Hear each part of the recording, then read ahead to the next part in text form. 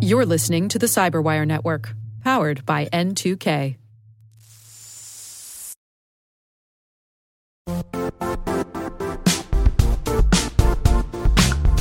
Don't struggle to align your organization's cybersecurity with business risk. Get the only solution that goes beyond reacting to threats with vulnerability and risk monitoring. You need the next evolution of MDR, and only Critical Start delivers it. Critical Start doesn't just monitor and respond to threats. They put you in control by detecting suspicious activities, quickly responding to contain threats, and identifying your most critical assets and protecting them against vulnerabilities and exposures. With continuous visibility, expert guidance, and measurable risk reduction, Critical Start has redefined what it means to manage cyber risk. Demonstrate provable security maturity to your leadership while positioning your program to achieve the greatest risk reduction per dollar spent. Stop fearing risk and start managing it with Critical Start. Visit criticalstart.com and request a demo today. That's criticalstart.com.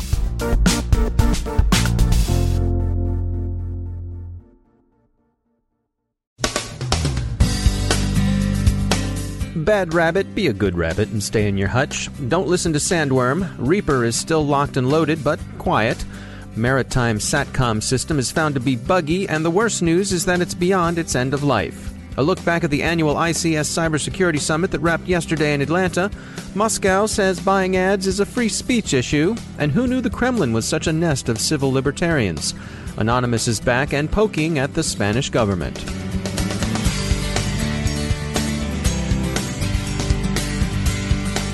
I'm Dave Bittner in Baltimore with your CyberWire summary for Friday, October 27, 2017. BadRabbit seems for now quiet as a bunny, but it wouldn't do at all to expect that to continue. Cisco researchers found a variant of the alleged NSA equation group Eternal Romance tool in BadRabbit's code. And consensus among security researchers and other companies is that BadRabbit is the work of the threat actors behind NotPetya.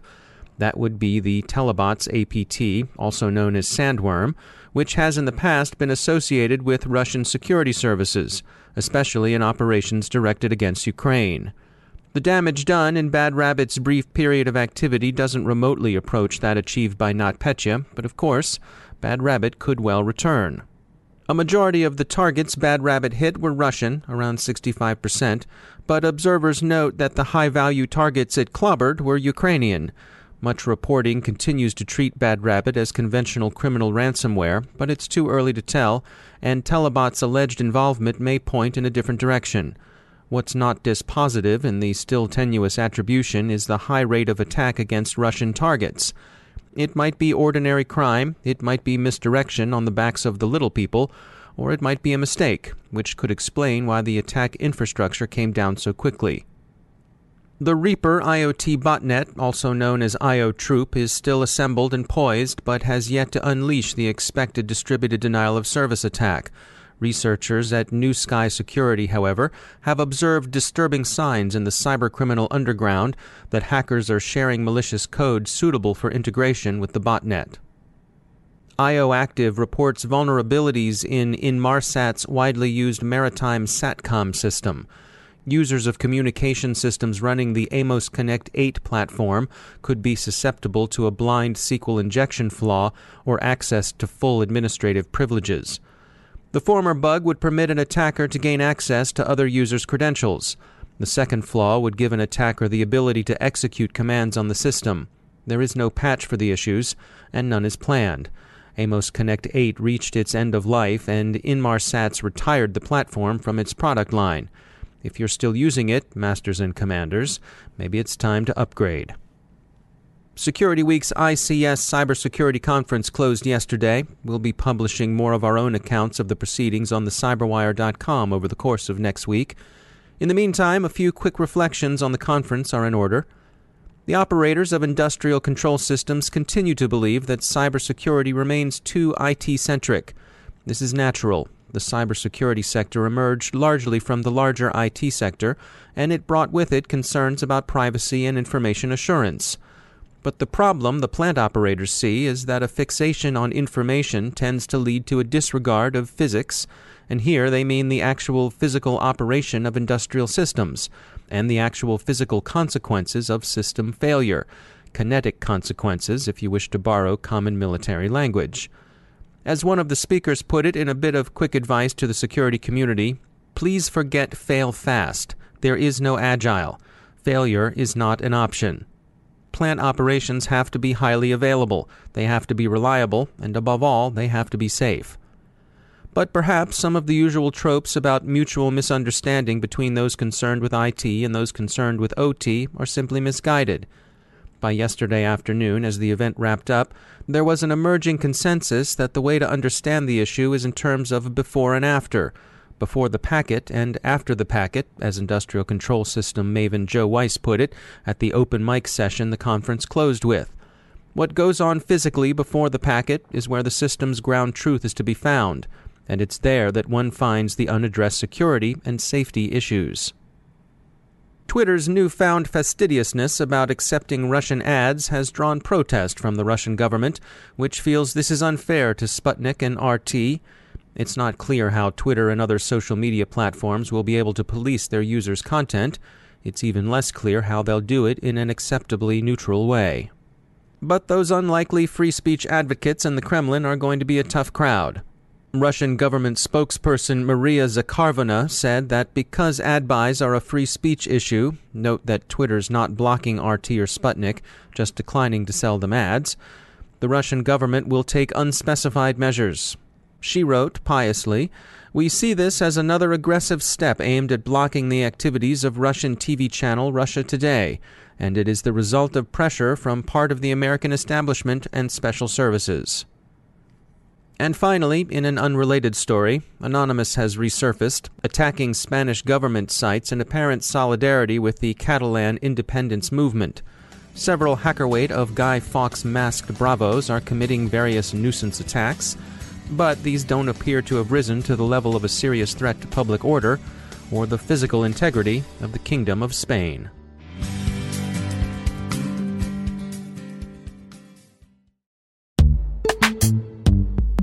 Every day, your IAM tech debt grows. Your multi-generational services struggle to work together.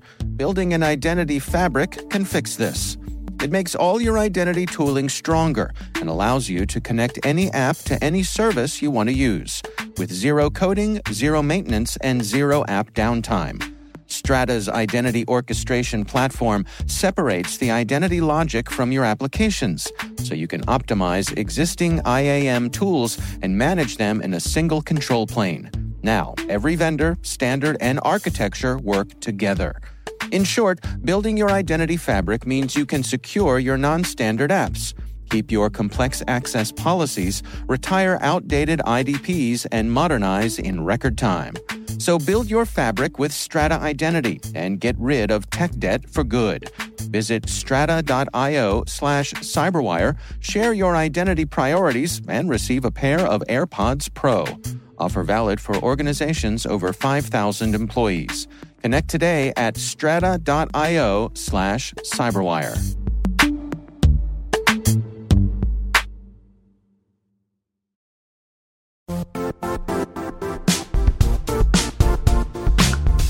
The IT world used to be simpler.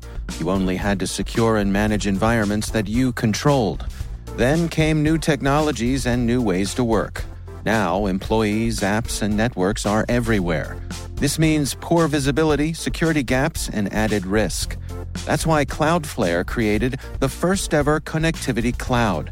Visit cloudflare.com to protect your business everywhere you do business.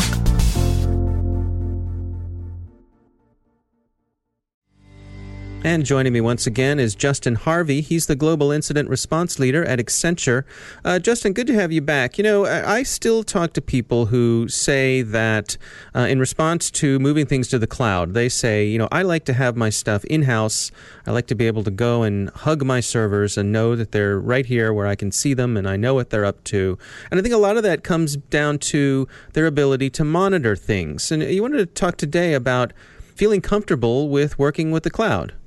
Yeah, I think that is a great concern that is shared by many global organizations. But what you'll find is a trend that more and more companies are moving to the cloud, and not just companies in general, but I never thought that I would live to see the day that more financial services institutions are moving their transactional and customer data to the cloud, given that financial services has been a lot more risk averse than other industries.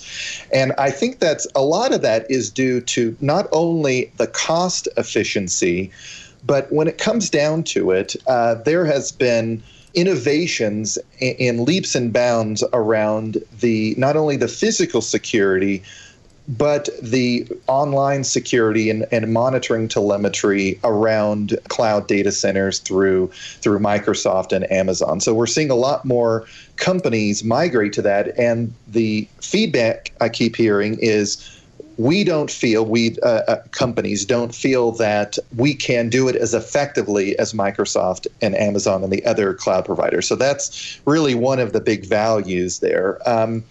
As far as a monitoring perspective goes, there is this bumper sticker and or shirt and or laptop sticker I keep seeing that really bothers me. And the sticker reads, "The cloud is just your data or your system in someone else's data center." And up till the last few years, that has been true. However, with Microsoft and Amazon making big strides in platforms as a service and infrastructure as a service, and the ability to deploy whole systems, whole platforms into the cloud without even using a container-based service. I'm thinking of Amazon's Elastic Beanstalk and Lambda functions. There's really a huge knowledge gap there for companies in thinking through how do we monitor that. Both of the major cloud providers have issued new APIs and new cloud monitoring standards that, while yes, you can wire your entire cloud infrastructure for getting immediate feedback and telemetry, and you can load that into your log management solution, it becomes a lot more effective to essentially adopt the new cloud monitoring strategies that are out there, and not only store your data, your customer data or your business data in the cloud, but to also store your logs up there and essentially use the cloud on itself to do your threat hunting in your cloud monitoring. All right. Justin Harvey, thanks for joining us. My guest today is Michael Solmeyer. He's the Belfer Center's Cybersecurity Project Director at the Harvard Kennedy School. Before Harvard, he served in the Office of the Secretary of Defense as the Director for Plans and Operations for Cyber Policy. I began our conversation by asking Michael Solmeyer to describe the mission of the Belfer Center at Harvard. Several decades ago, this place really became the home for thinking about new doctrine and strategic concepts at the dawn of the Cold War. The idea was that we could build something similar for cybersecurity and how states are behaving in cyberspace today. There's been a lot of work in academia and in think tanks about privacy and about surveillance, which is very important work to get done, but much less about how states pursue their interests through cyberspace and use cyber operations as a tool of hard power. And that's very much in line with the sort of original founding concepts of the Belfer Center. And so that's what we're now trying to channel as we look at state behavior in this new domain of cyberspace. And why do you think that it's something that hasn't gotten the attention of some of the other areas of cybersecurity? In part, it's because this component of the field about operations and the exercise of power has been more classified and more sensitive than a lot of other areas.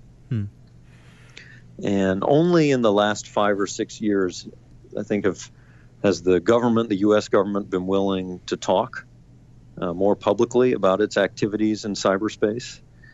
And you're also seeing a number of people who've had experience with these kinds of operations and their oversight from government leave government and come out to academia and to centers of excellence for research and be able to write about it and be able to talk about it. That is a relatively new development, but the idea of computer security obviously is not very new.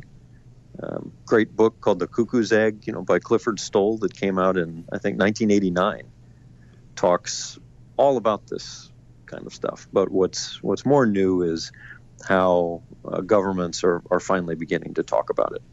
What's your estimation of where things stand right now in terms of cyber policy?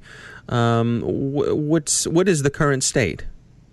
It's a good question. It's a broad question, but I think largely what we see today is a reflection more of not so great defense as opposed to brilliant offense. We face a lot of challenges, especially in the United States, but not exclusively here, but especially here, about systematically improving our defenses, right? And that's really hard because we were first. Internet was created here. So many of the companies that now dominate the space were created here. So in some sense, we have some of the oldest infrastructure and are more dependent on it. That leads to real challenges when you're trying to systematically improve defenses, not just across the government, but across businesses and operators of critical infrastructure. Very hard. And how do you see the research that you do and making its way out into the world? It's almost easier for academics to think about researching and writing and publishing because that's so much of the game to be successful in academia. What often is not thought so much about is marketing. Right? How do you take this important piece of research that you've done and actually get it into the hands of people that could do something with it? Right. So the first step is, we always try to make sure that there are actionable recommendations in the papers that we write. You can't just be admiring a problem. You have to make concrete recommendations to make a difference and improve things. And what I've found then is through different travels and meetings, especially on Capitol Hill, with legislative staff, is a great opportunity to share some of the work that we've done and use always a good open reception to new ideas and suggestions for legislation. And so I find that Capitol Hill is a great place to take our products and have conversations with staffers about what's on their mind, what can we do, what can we write about next that would be interesting and policy relevant. And oh, by the way, here's something that we answered for a colleague of yours. What do you think? That's interesting to me because one thing we've talked about several times here on the Cyberwire is how many of our legislators and even looking at the Supreme Court and certainly also in the executive branch, just by the virtue of these people being older, many of them are not digital natives, and so a lot of this sort of thing isn't reflexive to them. So it's interesting to me to hear you talk about interactions, particularly with their staff, and how receptive they are to the types of things that you're sharing. Yes, absolutely. And the staff often are quite young. Yeah. And I think what you do see on the part of legislators across the age range and experience range is a frustration with the current state of affairs. Right? I mean, they've appropriated so much money into different cybersecurity initiatives, and yet the breaches keep happening.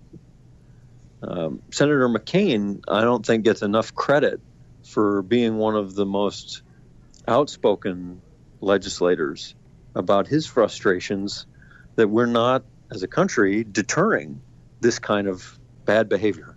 Right? And why is that? So questions he's been asking at recent hearings are the right questions to be asking, and they're coming from one of the most experienced members in the Senate. Where do you see the United States being in terms of our leadership position? Are we still leading the way in the cyber domain? I do think the very fact that the United States has been in the business for so long, both of trying to protect our own infrastructure, but also understanding how to pursue U.S. national interests through cyberspace as well. It still gives us a lot of capability in that space. So I'd still say that while we may not have the great position of dominance that we had 10 or 15 years ago, a lot of others have caught up. We still have some pretty amazing reach and some pretty amazing capabilities. I think to be looking forward a little bit, one thing that we're still waiting on is how our government is going to adjudicate really who's accountable when things go wrong and a cybersecurity incident happens. There really hasn't been any accountability. And right now, when there's a breach like Equifax that we read about from the last couple of weeks or other things, who gets left holding the bag but the victim, right? Right. And at some point, government has generally come in new areas of technology, think the automobile, other areas. And in the name of safety or other reasons, fundamental fairness, sometimes, has adjudicated really who's going to be accountable, right? And shaped economic incentives accordingly to sometimes promote a little greater attention on safety.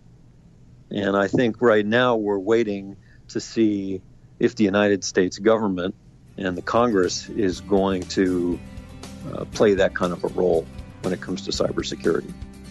That's Michael Solmeyer from the Belfer Center's Cybersecurity Project at the Harvard Kennedy School.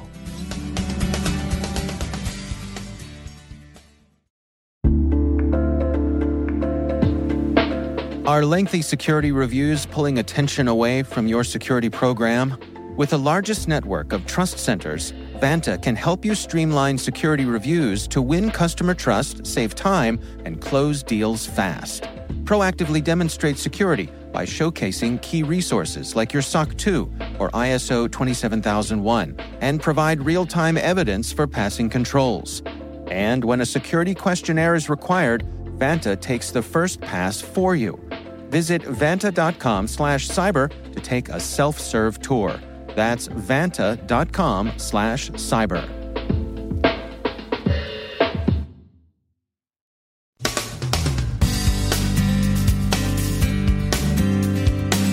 And that's the Cyberwire. We are proudly produced in Maryland by our talented team of editors and producers. I'm Dave Bittner. Thanks for listening.